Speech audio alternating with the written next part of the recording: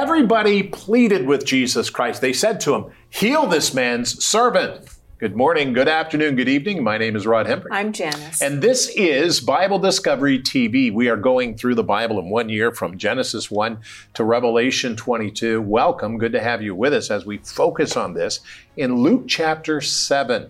We're going to study that in just about 2 minutes' time. So make sure you're ready for that. Corey and Ryan are also here. Corey? Today I'm going to be looking forward to Luke chapter 11, where there's accusations flown Jesus' way about Beelzebul. Ryan? Well, today we're in the third gospel called Luke, but Luke and the other gospel writers often quote from what many scholars refer to as the fifth gospel, and that is Isaiah. So today I'm focused on him and his prophecies of Jesus Christ. Very interesting. And Janice is here. What are you doing? Today I'm going to talk about a deeper walk. All right. So get ready. Take your Bible guide out. Let's go to this particular passage and let's learn what God said.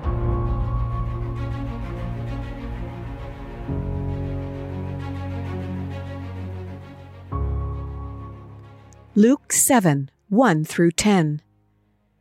Now when he concluded all his sayings in the hearing of the people, he entered Capernaum. And a certain centurion's servant who was dear to him was sick and ready to die. So when he heard about Jesus, he sent elders of the Jews to him, pleading with him to come and heal his servant. And when they came to Jesus, they begged him earnestly, saying that the one for whom he should do this was deserving, for he loves our nation and has built us a synagogue. Then Jesus went with them. And when he was already not far from the house, the centurion sent friends to him, saying to him, Lord, do not trouble yourself, for I am not worthy that you should enter under my roof. Therefore, I did not even think myself worthy to come to you. But say the word, and my servant will be healed.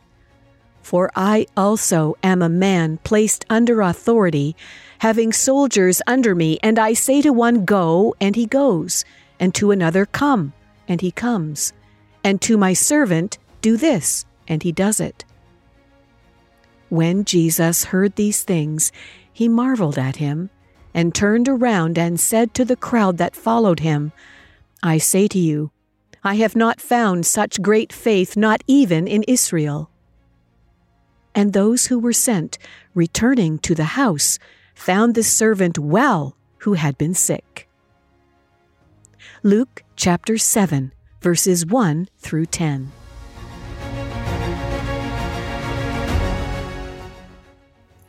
Luke chapter 7 and chapter 8. Now I have a question for you. What does it mean to be worthy? Now many of us in the modern West are in a democracy, which means that the government deems us worthy to vote, worthy to have a voice in shaping our nation's future. Now this concept has become so central that some people voting is the most important thing that they can do for their future. But while this recognition of having a say in our country is a remarkable one, for Christians, there is something even more impactful that we can do, whether we live in a democracy, a dictatorship, a monarchy, or anything else. For us, our future should be hinged on our prayer life and our obedience to God.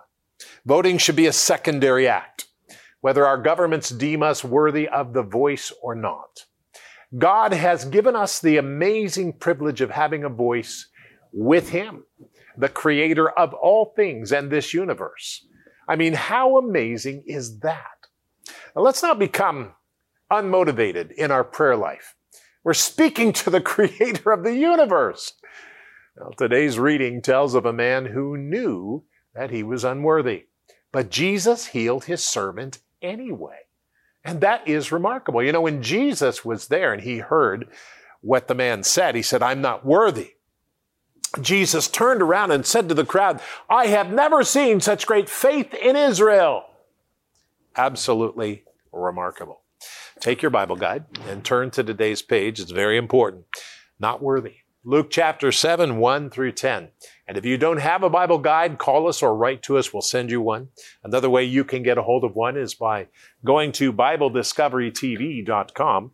And BibleDiscoveryTV.com, click on the page that has a picture of the Bible guide on it. It will take you to the place where you can get a hold of yours. Let me say thank you for your donations. They are very important to us. And we don't tell you what we think you should give, but we ask you to pray about it and ask the Holy Spirit. And Father, I pray today that you would bless the people who give accordingly and help them to understand that you are powerful. Now, Lord, I pray as we go into Luke chapter 7, that you would teach us your way and show us your path, because this is a very interesting time in history. Help us to learn and understand what Jesus Christ has said to us through the power of his Holy Spirit. In the name of Jesus Christ, and we all said together, amen. Now, as we look at chapter 7, this gets very interesting. We go to the first verse, and it says, "Now when he concluded all of his sayings in the hearing of the people, he entered Capernaum, village of Nahum. And a certain centurion, a Roman centurion, had a servant who was a dear servant to him, and he was sick and ready to die. So when he heard about Jesus, he sent elders of the Jews to him," Jesus, pleading with Jesus, "to come and heal his servant. When they came to Jesus, they begged him earnestly, saying that the one for whom he should do this was deserving, for he loves our nation and has built us a synagogue." This is fascinating. Many came to Jesus, pleading with him to heal the centurion's servant. You see, again, there is power in corporate prayer. Now, beloved, keep in mind, that's the reason we have a prayer meeting called Time to Pray. We come 3 times a week and we say, this is our time to pray. We pray here when you write to us, when you email us, or however you get in contact with us. Because when we pray, read the Bible and pray, God listens to us. This is the creator of the universe. And so God answers the prayer. Well, these men came because they were compelled to do this for this good man. And they said, Jesus, heal him, help him. So what happens? We go back to the scripture in Luke chapter 7. Then Jesus went with them, and when he was already not far from the house, the centurion sent friends to Jesus, saying to Jesus, "Lord, do not trouble yourself, for I am not a man worthy that you should enter under my roof. Therefore, I did not even think myself worthy to come to you, but say the word, and my servant will be healed." Say the word, and my servant will be healed. For I also am a man placed under authority, and having soldiers under me, I say to one, go, and he goes, and to another, come, and he comes, and to my servant, do this, and he does it. When Jesus heard these words, he marveled at him and turned around and said to the crowd that followed him, "I say to you, I have not found such great faith, not even in Israel." God was totally impressed. The Roman centurion had more faith than Israel's men. Although we are not worthy, God loves us and chooses to help us and provide for us when we call to him in faith. What does that mean, faith? I remember as a young man coming to know the Lord, I thought I had to have all this faith, work up this faith inside of me. And I would go and I would pray and say, I believe, I believe, I believe. But hold on a minute. Because Jesus Christ said, if you have faith in me, as much as a mustard seed, you'll be able to move that mountain and tell it to go into the sea and take root the tree. I want to tell you something. God wants us to be honest with him. So like the other man who said, I have faith, Lord, forgive my unbelief. That's how we do it. So faith is not this thing inside of us that we conjure up. It's not this thing inside of us that we say, I'm going to have faith. It's this honesty. and knowing that God is real. That's what it means. Very interesting. So Jesus turns to the crowd and he says all of this. And then what happens? Luke chapter 7, verse 10. Here's what it says. And those who were sent, returning to the house, found the servant well, who had been sick. Which takes me to this point. God healed the servant, and the centurion was touched by Jesus Christ. He was touched by him. You see, beloved, when we seek God in faith, his touch on our life changes us forever. We are forever changed. No one is ever the same when we're touched by Jesus Christ. When we reach out and say, Lord, forgive my unbelief, I believe. God says, yes, I will. I will have mercy on you. So come to Jesus Christ today. He's not some figure in the past out of some people's minds, all conjured up. He's real. He came, he lived, died, and rose again.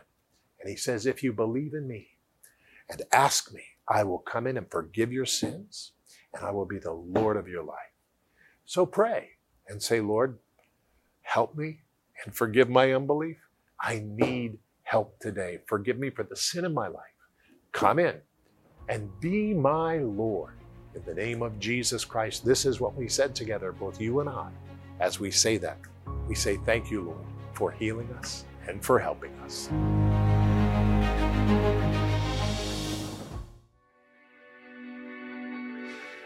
We celebrate the resurrection of Jesus Christ. When you clap and when you get excited, you are celebrating life. Do you understand that? Jesus Christ gave us life. But he promised that the Holy Spirit would be sent.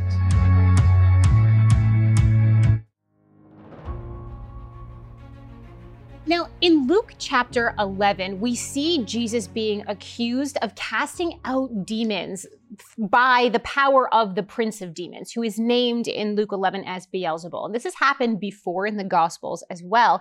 But I wanted to take some time today to really dig into this character, this figure that shows up in Luke 11. Who was Beelzebul? Or at least, who did the people in the first century believe Beelzebul was? Take a look.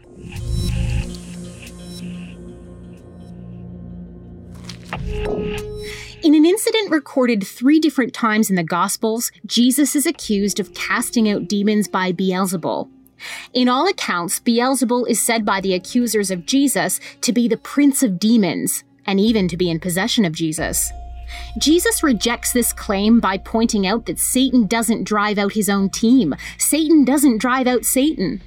It was the Pharisees who had accused Jesus of operating by this power, but a problem existed with their claim. Exorcism wasn't just practiced by Jesus. Some of the Pharisees themselves cast out demons.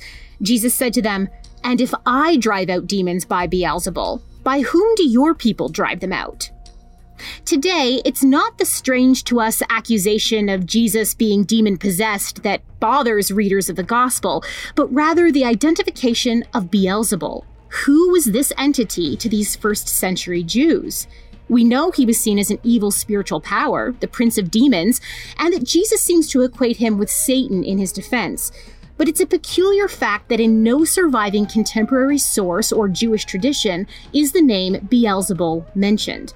In the 4th century AD, we see Beelzebul being interpreted as another name for Satan, based off of Jesus' assertion, but that's still a few hundred years after the fact and doesn't help us really understand how Jesus' original hearers would have understood the term. One option is to link this gospel use of Beelzebul with a mention in 2 Kings 1 to the Philistinian god of Ekron, Baal-zebub.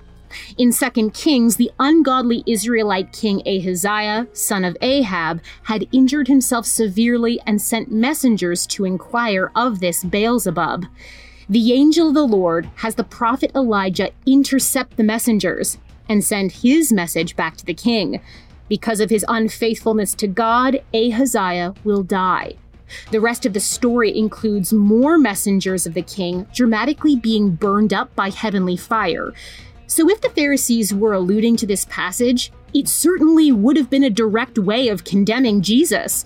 The people were wondering if Jesus was the son of David, the Messiah in the kingly line. The Pharisees then would be saying, Jesus is more like the impostor Ahaziah, son of an evil king and pagan queen, whose allegiance lay with the evil god of Ekron. Furthermore, association with this pagan god led to the fiery deaths of the king's associates. In other words, Jesus was an evil spiritual impostor, allegiance to whom would lead to the direct judgment of God. There's a lot more that can be said about the interesting linguistic changes that seem to have been made from Beelzebub to Beelzebul, but for now it's sufficient to know that there was a tendency in Judaism to expose foreign gods as demonic powers, even changing the meaning of their name to reflect that.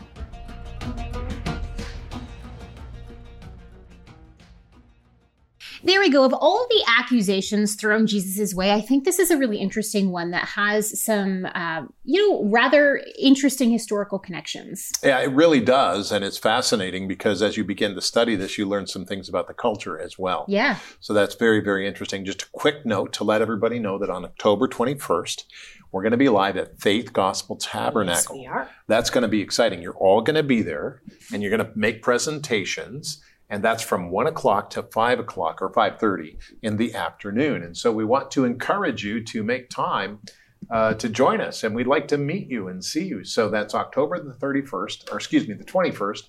And make sure you make time to join us because we'll look forward to seeing you. Yeah, okay? So people can go online to our website register, or they can call our Canadian office to register. It's free to register, but we just want to know if you're coming so that we can make sure that we have enough space for you. Yeah, and also we'll have some coffee there too. Yeah. So we just want to make sure that we know we got everything handled. So that's very good. It's free.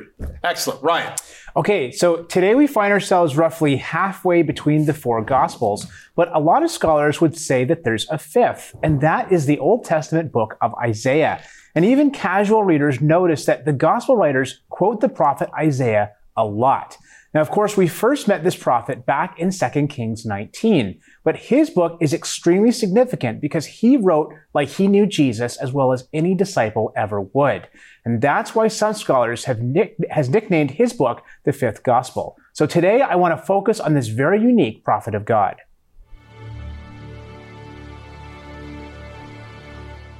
Although technically a prophet of Judah, Isaiah was really an international messenger as he spoke God's judgment on entire peoples across the vast region. His name means Yahweh is salvation and was first called by God to be a prophet in the year that King Uzziah died. In fact, his 40-year career spanned the reign of 4 kings: Uzziah, Jotham, Ahaz, and Hezekiah. Isaiah's call commenced with a dramatic vision in which the Lord revealed to him the grueling nature of his mission. Though God really put him to task, Isaiah was steadfastly obedient to God, even to the point of prophesying naked for 3 years. However, his prophecies were not all doom and gloom and judgment. He is a good news prophet with a message of hope and salvation, who foretells a glorious messianic age when God's kingdom will rule upon the earth. This didn't go unnoticed. Isaiah contains so many messianic prophecies that his book has been nicknamed the Fifth Gospel. In fact, New Testament writers quote Isaiah about 50 times, more than any other book. He's also been called the evangelical prophet, because although the book was inked 700 years before Jesus was born, he wrote like he knew Jesus as well as any disciple ever would. While we know much about Isaiah's career, the prophet says little of himself. We do know that he was the son of Amoz, was married to a prophetess, and that they had at least 2 sons. His eloquence of speech and easy access to the kings may also suggest that he was an educated noble. In fact, Jewish tradition even claims Isaiah was a member of the royal family, first cousin to King Uzziah. Although the Bible does not reveal how he died, the pseudepigraphal Jewish text called the Martyrdom and Ascension of Isaiah claims that he was arrested and sawed in half by Manasseh. Apparently, absorbed in a vision, Isaiah's eyes stayed open and he didn't cry out in pain, but his lips moved as though he was talking with God.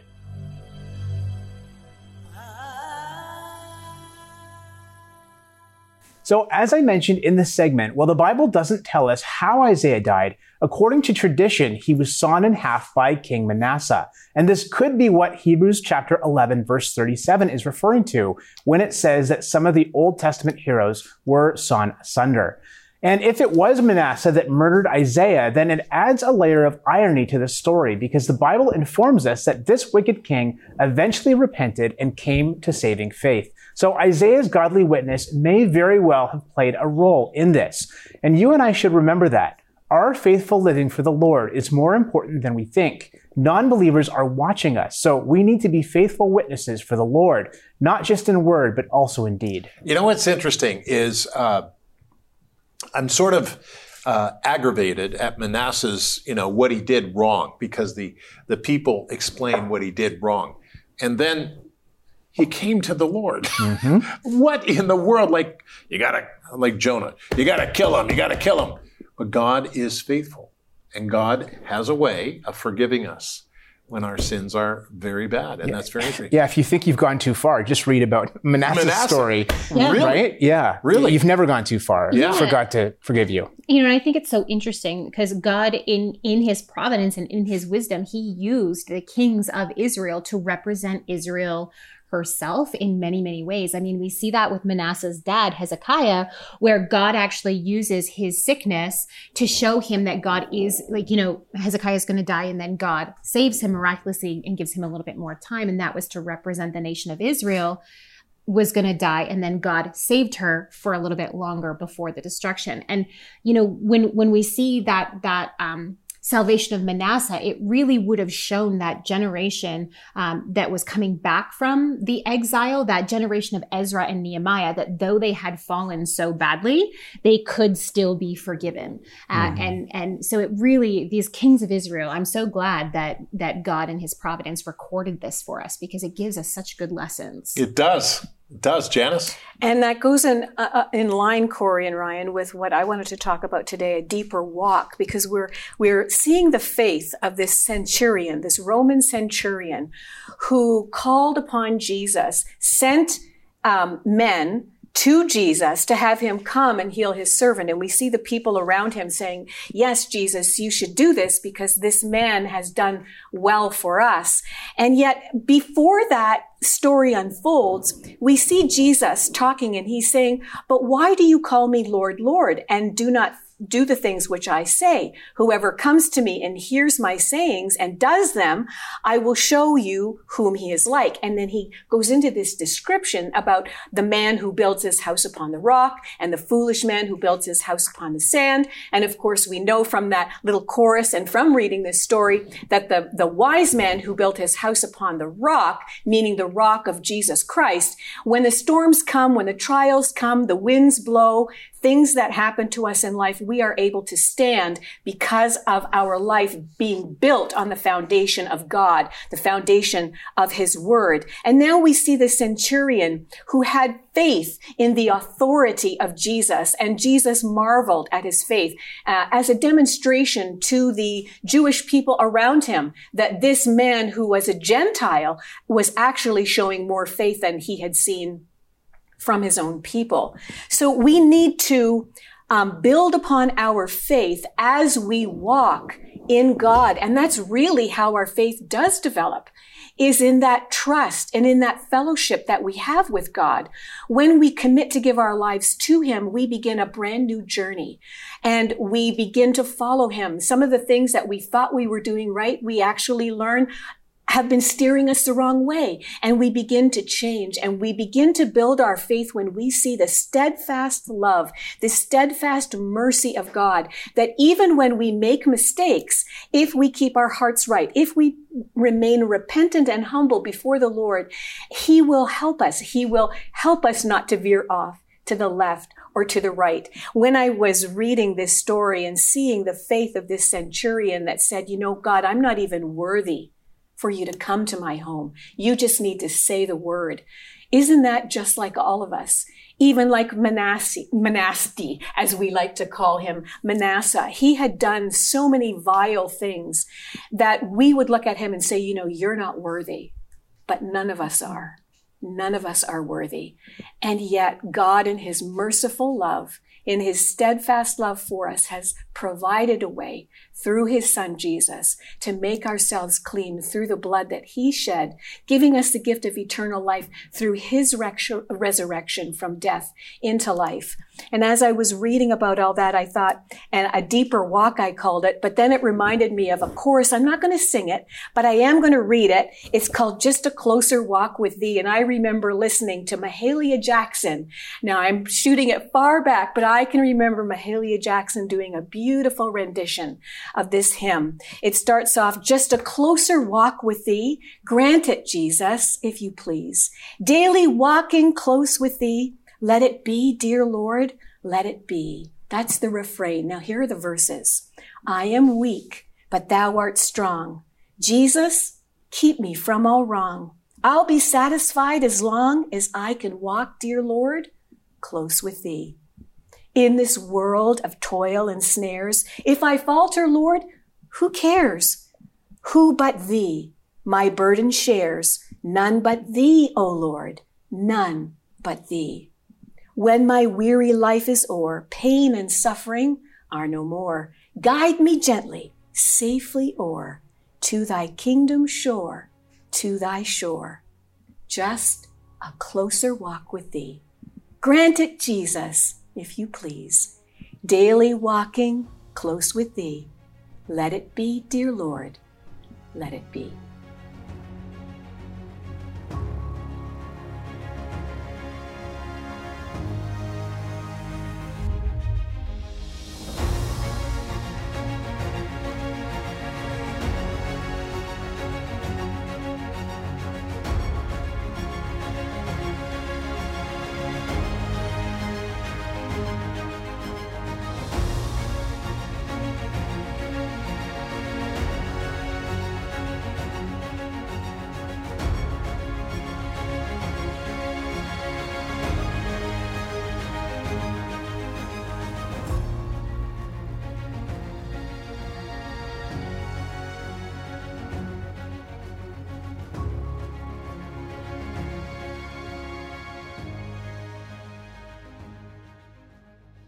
Remember, October 21st, we're going to be live, and we will look forward to seeing you if you can possibly be there. And that is from 1 till 5:30 at Faith Gospel Tabernacle in Brampton, Ontario, Canada. And we're very excited about this, so be there. Let's pray today. And Father, we come into your presence and we say, Lord, I desire to follow you. Help me to do so, Lord. Help me to take on the truth of who you are. In Jesus' name, amen.